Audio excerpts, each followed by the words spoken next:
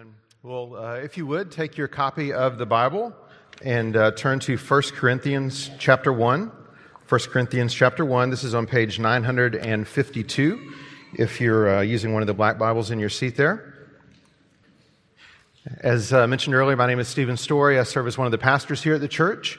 And this spring, whenever Pastor Bird is out of the pulpit, the other elders will be leading us through an occasional series in 1 Corinthians. And out of this letter, we want to consider the idea of life together as we seek to be a people here at Crawford Avenue who glorify God by living the gospel. A couple of weeks ago, Pastor John preached from 1 Corinthians 12. It's a passage about God's design for the church with its many diverse members and diverse giftings to make up a complete, fully functioning body. And today we're going to the very beginning of the letter, to chapter 1, and we'll consider that when Paul looks at the church in Corinth, the fundamental thing he sees is people who have been set apart by God for himself. This was true of the Christians in Corinth. It's true of us here at Crawford Avenue, and we'll unpack together what this means. So follow along, and I'll read for us 1 Corinthians chapter 1, verses 1 through 9. Paul, called by the will of God to be an apostle of Christ Jesus, and our brother Sosthenes, to the church of God that is in Corinth, to those sanctified in Christ Jesus, called to be saints, together with all those who in every place call upon the name of our Lord Jesus Christ, both their Lord and ours. Grace to you and peace from God our Father and the Lord Jesus Christ. I give thanks to my God always for you because of the grace of God that was given you in Christ Jesus, that in every way you were enriched in him, in all speech and all knowledge, even as the testimony about Christ was confirmed among you, so that you are not lacking in any gift as you wait for the revealing of our Lord Jesus Christ, who will sustain you to the end, guiltless in the day of our Lord Jesus Christ. God is faithful, by whom you were called into the fellowship of his Son, Jesus Christ, our Lord. Amen. This is God's word. Well, Paul, the apostle, wrote 13 books in the New Testament, and all of them open in a nearly identical fashion. Paul identifies himself as the author, and then he establishes that he does, in fact, have authority to address the church as he is about to do. The authority he has is not intrinsic to himself, but it's authority that was given to him by God. Paul says he was called by the will of God, not by his own will, but by God's will, to be an apostle of Jesus Christ.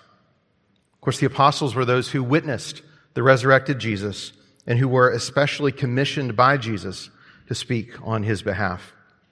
Paul also includes at the end of verse 1 that he's writing with our brother Sosthenes. So Paul is the author, Sosthenes is with him. Over in Acts chapter 18, we have an account of Paul visiting Corinth. Corinth was a city in southern Greece, just to the west of Athens. Paul spent about a year and a half there during his second missionary journey.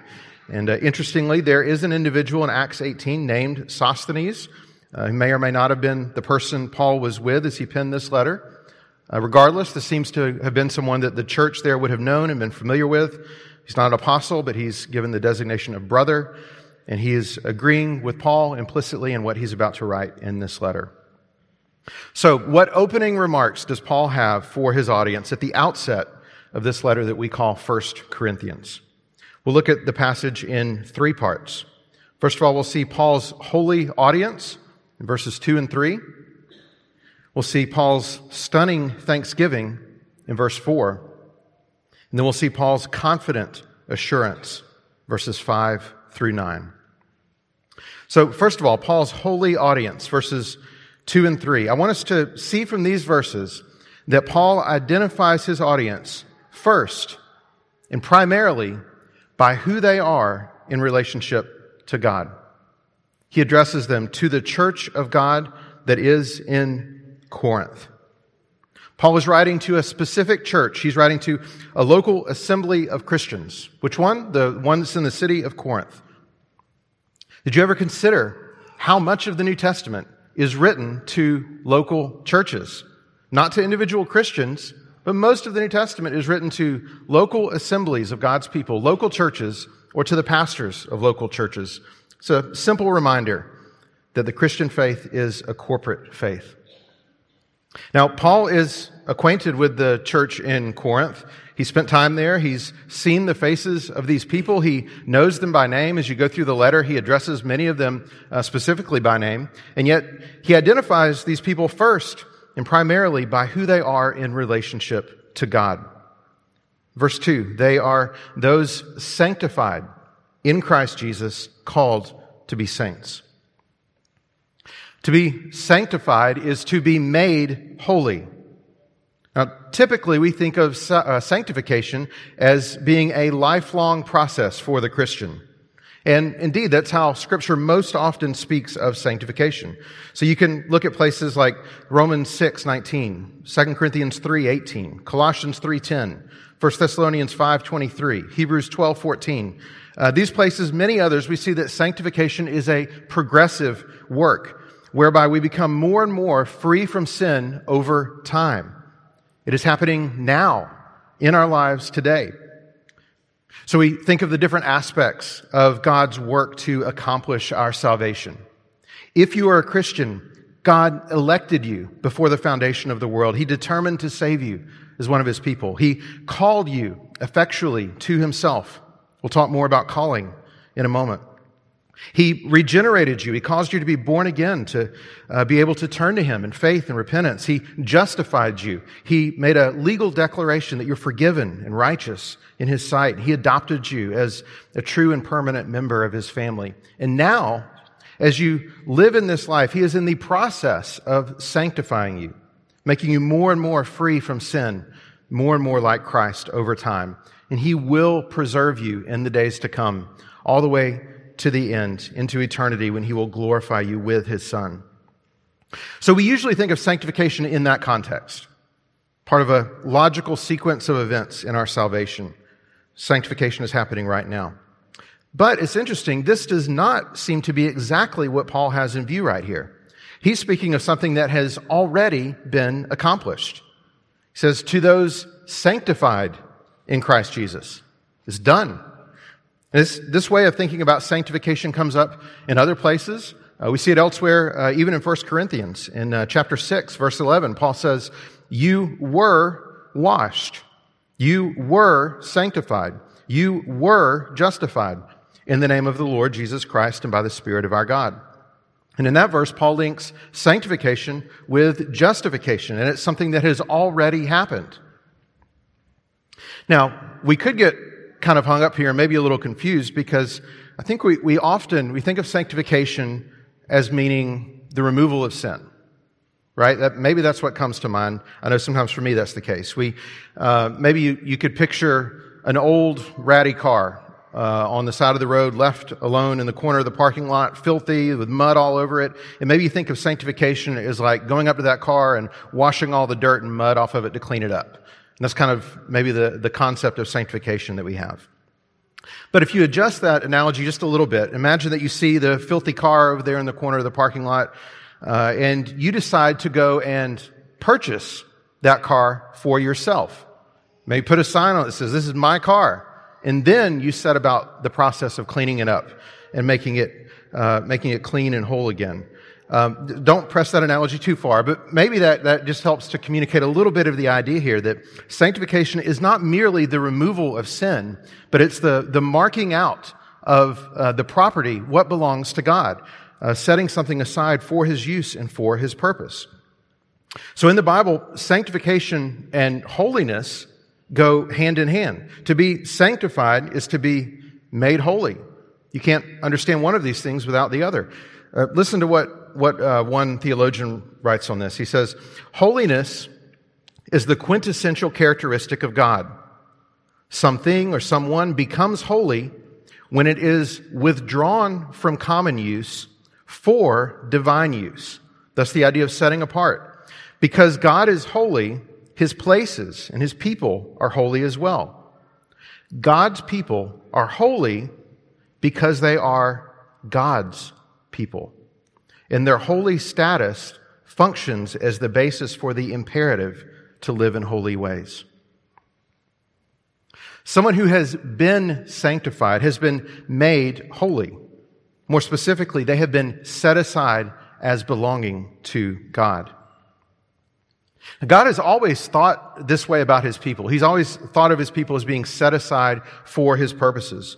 You can go all the way back to Exodus chapter 19, for instance, verses 5 and 6 there. God said to the people of Israel, "You shall be my treasured possession among all peoples, for all the earth is mine, and you shall be to me a kingdom of priests and a holy nation." Here in 1 Corinthians, in the original language, the word for saints is the word for holy. In the New Testament, sometimes it's translated saints, sometimes it's translated holy. To be a saint is to be holy, to be set apart for God. To be a saint is to belong to God. Incidentally, we can use the word saint much more freely than does the Roman Catholic Church, for instance. In Scripture, the term saint is not reserved for a special few, for an elite group of super Christians. No, if you've trusted in Christ for your salvation, you are a saint. You are marked off as belonging to God. You are holy because you belong to Him. In the Old Testament, God marked out His people as the nation of Israel. The boundaries of God's people were the boundaries of Israel. And now, in the New Covenant, God's people are marked out in Christ and in the church. Where do you find the people set aside as belonging to God today? You find them in the church. This is, again, why we think church membership is such an important thing. God's design is for His people to be in fellowship with one another inside the boundaries He has set out for them, inside the church. If you're a Christian and you're not a member of a church, not a committed part of a particular local fellowship of Christians, just ask yourself, why not? God's design is for you to be with His people. His people are found in churches. Maybe you've never trusted in Christ. Just consider this morning, perhaps you feel in yourself a longing to be part of a family. Do you desire to be home, as it were, at peace with God, surrounded by other people who are at peace with God? Well, He has made a way for this to be possible. He sent His Son, Jesus, to live a perfect life, to die and pay the penalty for the sins of all who would trust in Him, to be raised to eternal life on their behalf. Consider, if you haven't trusted in Christ, perhaps the things you're so deeply craving can be found in one of God's churches. Maybe in His grace you'll find it even here at Crawford Avenue. So the Corinthians have been sanctified. They have been set apart for God. What is the manner in which this has taken place? What has happened in Christ Jesus. So God didn't just pull His people to the side and say, y'all are mine, y'all are holy, so y'all need to stay over here, off to the side. That's not the idea of being set apart. No, it's the idea of being snatched up, pulled into God Himself, and united with the person of Jesus Christ. Pastor Bert's been leading us through Romans chapter 6 and 7, and we looked at this a few weeks ago. Romans 6 shows us that our physical water baptism is a picture of the spiritual reality. Christian, that you have been united with Christ, such that when He died, you died. When He was raised to life, you were raised to life with Him. Even though we now continue to struggle against sin, we have already been united with Christ in a way that cannot be altered. We've been marked out as holy. We belong to God. Now, in speaking of Christians as already sanctified, Paul does not negate the need for them to pursue holy living. So Christians cannot say, I'm sanctified in Christ. I can live however I want. If that were the case, then the rest of the letter would not read the way it does, as Paul urges and pleads with this church to turn from sin, to do what's right, to pursue holiness. The same idea came up over in Romans 6, right? You died to sin. How can you live in it any longer?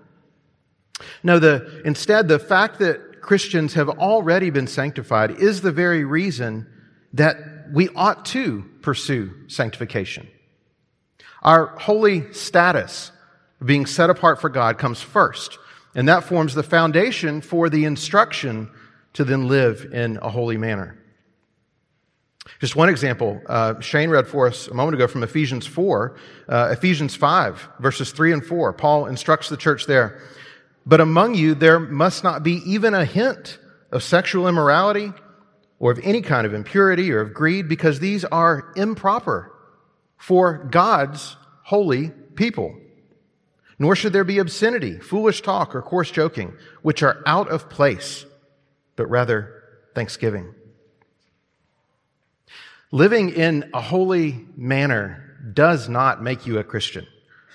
But if you are a Christian, then you have already been given the status of being one of God's people, and His people ought to live in a particular way. We ought to live in a way, not in a way that is common or ordinary or just like everyone else around us. These things are out of place. We ought to live in a way that is proper for God's holy people. How did this come to be? How is it that people who at one time did not belong to God came to belong to God? How is it that people who were once ordinary, unremarkable, no special relationship to God came into a special relationship with God? How did this happen? Well, it happened because they were called. Verse 2, they were called to be saints. The word called appears up in verse 1. Paul says he was called to be an apostle. It's down in verse 9, and it appears several more times in chapter 1. Being called is, in fact, one of the themes that runs through chapter 1 of this letter. So what does it mean to be called? Well, there's a type of calling that goes out broadly to all people. It's the gospel call to repent and believe in Christ. And that call is often rejected.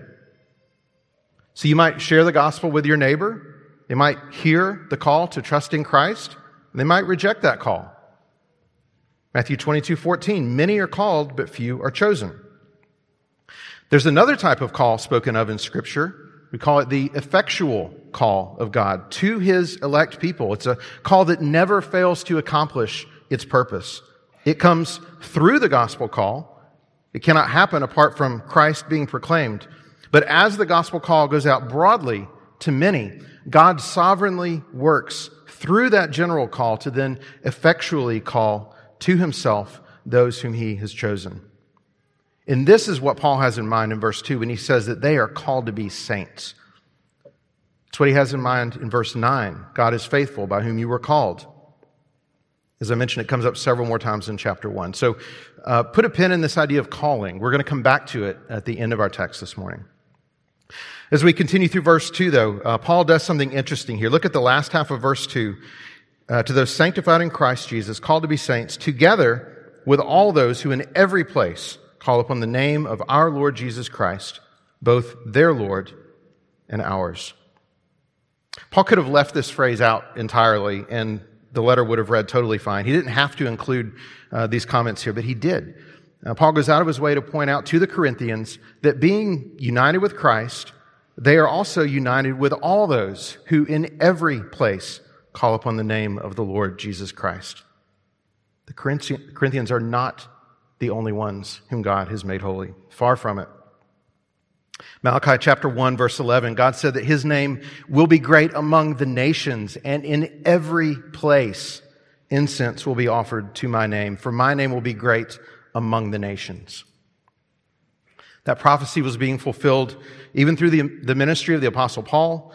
The Christians in Corinth are a real part, but they're only a fractional part of what God is doing to make a name for Himself. And this was intended to humble the Corinthians and help them situate themselves rightly. It should do the same for us. So Paul greets the Corinthian Christians, his holy audience, grace to you and peace from God our Father and the Lord Jesus Christ. Now, let's hit pause for just a moment before we continue through this text. We're working our way through these verses in chapter 1, but I want us to step back and consider what else we know about the Corinthian church. Now, up to this point, if the only thing you know is verses 1 through 3 of this letter, you might start to get the idea that the Corinthian church really has something special going on, right? They're receiving a letter from the Apostle Paul. They are the church of God. They are sanctified. They're called to be saints. They're united with other Christians all over the world. Paul greets them with grace and peace. Surely, this is a healthy church. Might even be an exemplary church, right? Well, if that's your expectation, prepare to be disappointed. This is a situation where the expectation and the reality are two very different things. You've seen those memes, right? Where kind of glorious expectation on the one side, and then second picture that's the sad, pathetic reality. What's the reality in Corinth? The reality is that this church is perhaps one of the most messed up churches you can imagine. Maybe you've been in an unhealthy church that was truly unhealthy. Compare it to the church at Corinth. Just from this letter, look at what we know. Chapter 1, verses 10 through 12. This is a church in which the members are quarreling with one another over who their favorite Christian teacher is. Chapter 3, verse 3, church members are characterized by jealousy and strife. Chapter 4, verse 18, they are arrogant. Chapter 5, verse 1, a member of the church is sleeping with his stepmother, and the church is okay with it. Chapter 6, verses 6 and 7, members of the church are suing each other in court.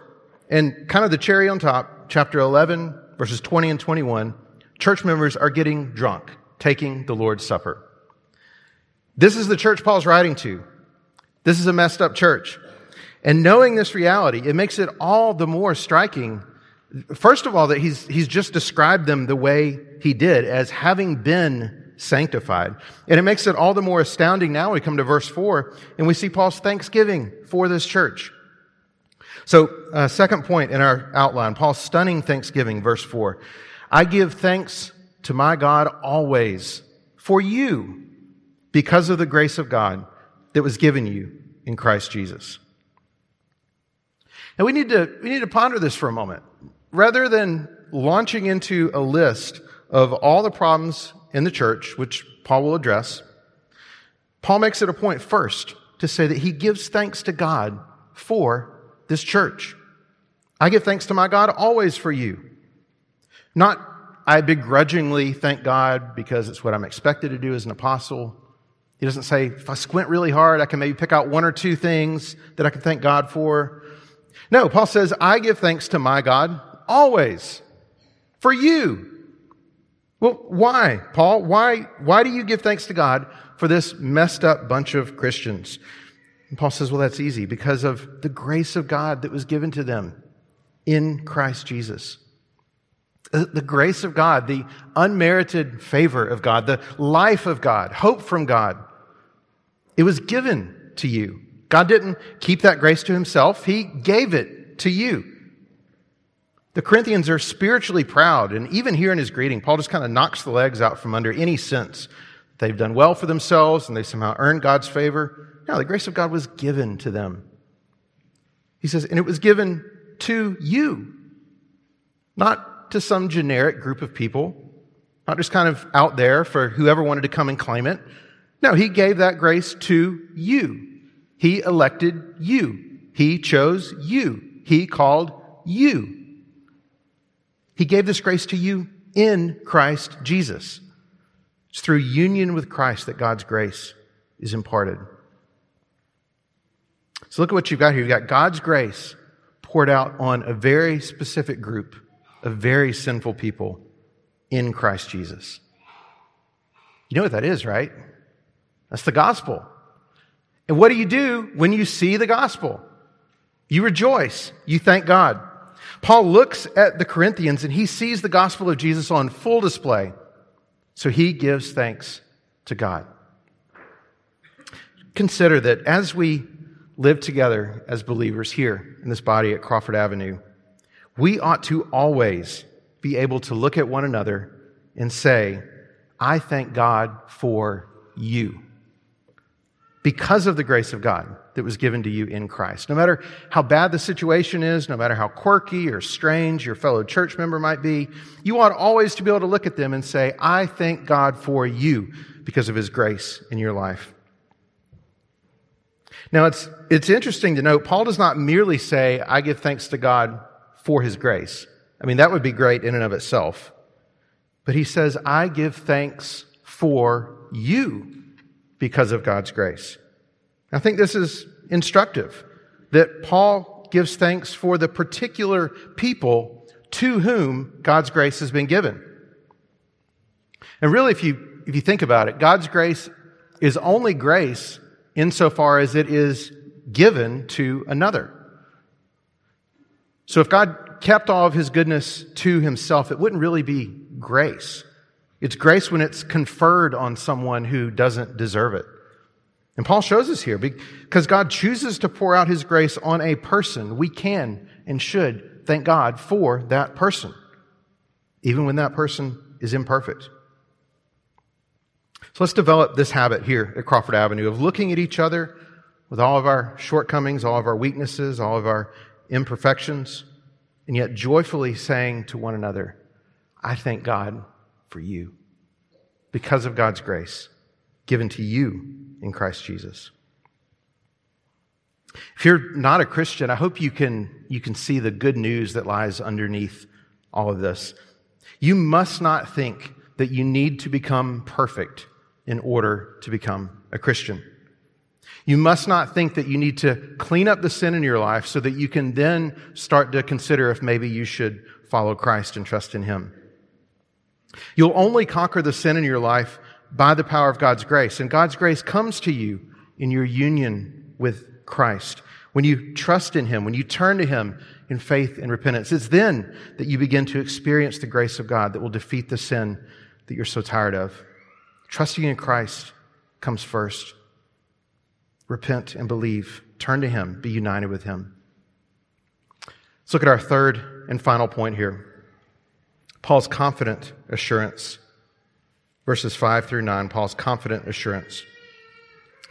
That in every way you were enriched in him in all speech and knowledge, even as the testimony about Christ was confirmed among you, so that you are not lacking in any gift, as you wait for the revealing of our Lord Jesus Christ, who will sustain you to the end, guiltless in the day of our Lord Jesus Christ. God is faithful, by whom you were called into the fellowship of his Son, Jesus Christ, our Lord. I want us to appreciate here that despite the massive problems in the church at Corinth, Paul is confident that they will one day be found perfect in Christ. There are a couple of ways we see Paul's confidence. The first is in verse 6, his confidence that the testimony of Christ was confirmed among them. The word used there is a legal term. The idea seems to be that the testimony about Christ, that is the gospel, the gospel was validated, it was ratified, it was established among them. It means that this church, for all its imperfections, is a place where the gospel is the law of the land. The gospel is what the Corinthians heard. It's what they believed. And the gospel is what they proclaim. The evidence that this is the case is verse 5. Paul says they have been enriched in him in all speech and all knowledge. There's a connection here between chapter 1 and chapter 12 that John preached a couple of weeks ago where he talked about spiritual gifts. So chapter 1 verse 5 talks about speech and knowledge. Chapter 12 verse 8 talks about wisdom and knowledge. It's the same phrase in Greek. The same phrasing is used. The connection to chapter 12 and spiritual gifts is even more explicit down in verse 7. It says, so that you are not lacking in any gift. Paul looks at these people. He sees the gifts of God distributed among them, and he rightly concludes that this is a genuine church full of real Christians. This is evidence the gospel has been established in this church. We also see Paul's confidence in verse 8. He's confident the Corinthians will be guiltless on the last day. Verse 8, Christ will sustain you to the end, guiltless in the day of the Lord Jesus Christ. So Jesus is sustaining this church so that the church might be kept and made perfect for Jesus. And that gives Paul great joy and great assurance that they will be God's people for all eternity. And the bedrock underneath his confidence is verse 9 then.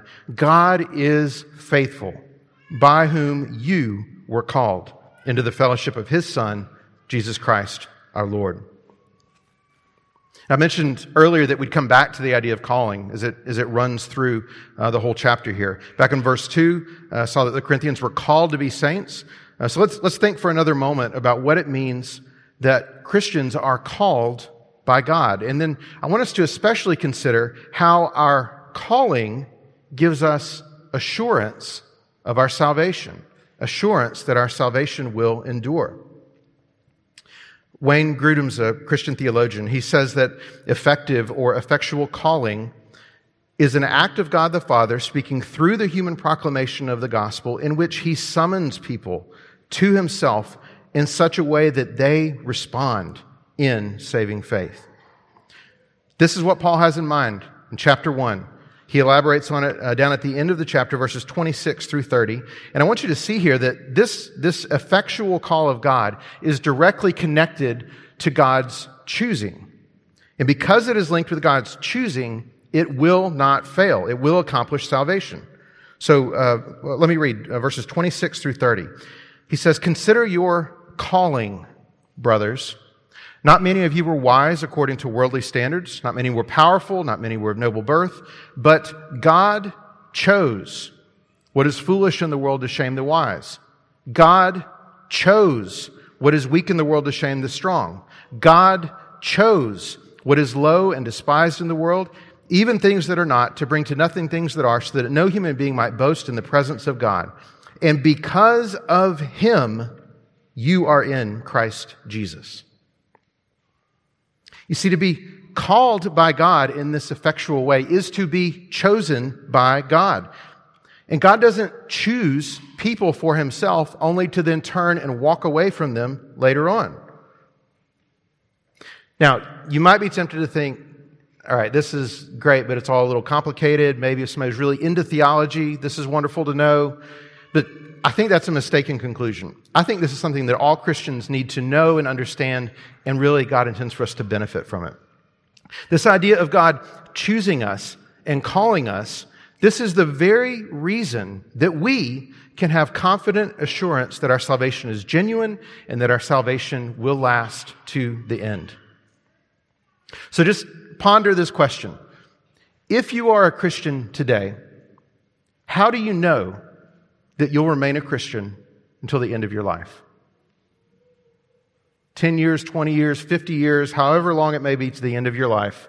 Imagine at the end of your life, you've gone through all the trials and difficulties of life, all the temptations to turn away from Christ. You're there on your hospital bed, maybe cancer's about to claim you, dementia so bad you can't remember your own name. It's great that you're a Christian today, but how do you know you'll be a Christian then? This is a question some Christians really struggle with. Maybe you don't struggle with it, and if not, praise God. That's a gift from the Lord. But sooner or later, you'll talk to another Christian for whom this is a real struggle. Some Christians worry about losing their salvation to the point that they're almost paralyzed by fear. Well, 1 Corinthians chapter 1 shows us how to answer those fears. Remember, up in verse 8, Paul was confident that the Corinthians, even with all of their problems, will make it to the end, that they will be guiltless on the last day. Why can he be so confident?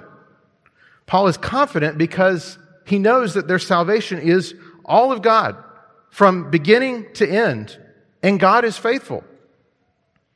So if you have believed the gospel today, if you are someone who has believed the gospel, that is only possible because God called you. If God has called you, He's united you with His Son. He's given you gifts by the Spirit, and He will finish the work He has begun.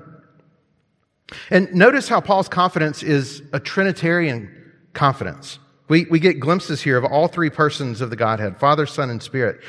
Paul sees evidence that the Spirit is at work in the lives of these people.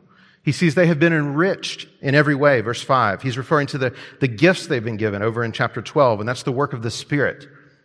This has happened because the grace of God was given to them in Christ Jesus the Son, verse 4. It happened as the testimony about Christ, the Son, was confirmed among them, verse 6. Even now the Son is the one sustaining them, verse 8. Now all of this is the outworking of the Father's work. He called them. He chose them, verses 26, 27, 28. Indeed, it's because of Him, verse 30, that they are in Christ. So God doesn't do salvation in piecemeal fashion. He doesn't start saving one person over here, then kind of give up and jump to somebody else, and maybe he got to them late in the game so that they don't get all the benefits of salvation. No, that's not the way it works. It's all one salvation that the Lord has brought to us from beginning to end for every Christian. Romans chapter 8, verse 29, those whom he foreknew, he also predestined to be conformed to the image of his Son, that he might be the firstborn among many brothers. And those whom he predestined, he also called. And those whom he called, he also justified. And those whom he justified, he also glorified. If you've believed the gospel, it's only because God called you. God chose you. The only way it's possible that you're now trusting in Christ is that he set you apart for himself. And if God called you, he will keep you. God is faithful, by whom you were called into the fellowship of his Son, Jesus Christ, our Lord. Christian, we should live with confident assurance of our salvation. Because God is faithful, we know that he has us today and he will keep us all the way to the end. Keep believing, keep trusting in him with the hope that God is faithful. Not only can we enjoy assurance of our salvation, but as Christians, we can live joyfully with hope in the midst of a corrupt and rebellious world. We shouldn't be people who are gloomy and full of despair as we see the world around us in rebellion against God. Now, the day of our Lord Jesus is coming. Look forward to that day. Live for that day. Maybe even now you struggle with some sin or some weakness, some physical ailment. There's hope for you in the truths we're considering today. You will be found blameless in the day of Christ, perfect and complete, lacking in nothing. Let this confidence spur you on to pursue holiness and wait eagerly for the day of Christ's return. If you're not yet a Christian, consider this. Know that there is coming a day of judgment. It's spoken of in our passage here as the day of our Lord Jesus Christ. That's a real thing. Jesus is alive. He will one day return to judge all people. He will separate people into two groups, those who are united with him and those who are not united with him. The first group will be granted everlasting life and fellowship with him. The second group will experience the just consequences of rebellion against him. You'll be found guiltless in that day only if you are united with Christ. Turn to him even today. Paul looks at the Corinthians. He begins this letter, and he sees, first and foremost, he knows these people. He's visited with them. He's been with them. He knows them by name. And yet when he looks at them, the first thing he sees is people who have been set aside as belonging to God. Paul thanks God for these people because of the grace of God that has been given to them, the gospel that's been confirmed among them. The proof of this is that they have been enriched in many ways.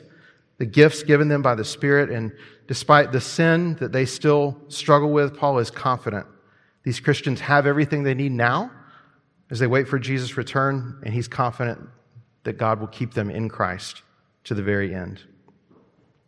So church, let's be encouraged in these things. This is a little glimpse of what it looks like to live the gospel as we live out the faith in fellowship together here with one another at Crawford Avenue. Be encouraged in these things today. Let's pray together. God, we praise you for the mighty work that you've done in saving your people. Father, you've marked us out as your own, choosing us for yourself. Jesus, you united us with yourself. You paid for our sins. You've granted us new life with you. Holy Spirit, you dwell in us. You've given us gifts. You are the down payment. You're the guarantee of our inheritance until we acquire possession of it. God, we praise you for saving us. We pray that you would be calling many more to yourself even today. We pray all of this in the name of Jesus, the Son, our Savior. Amen.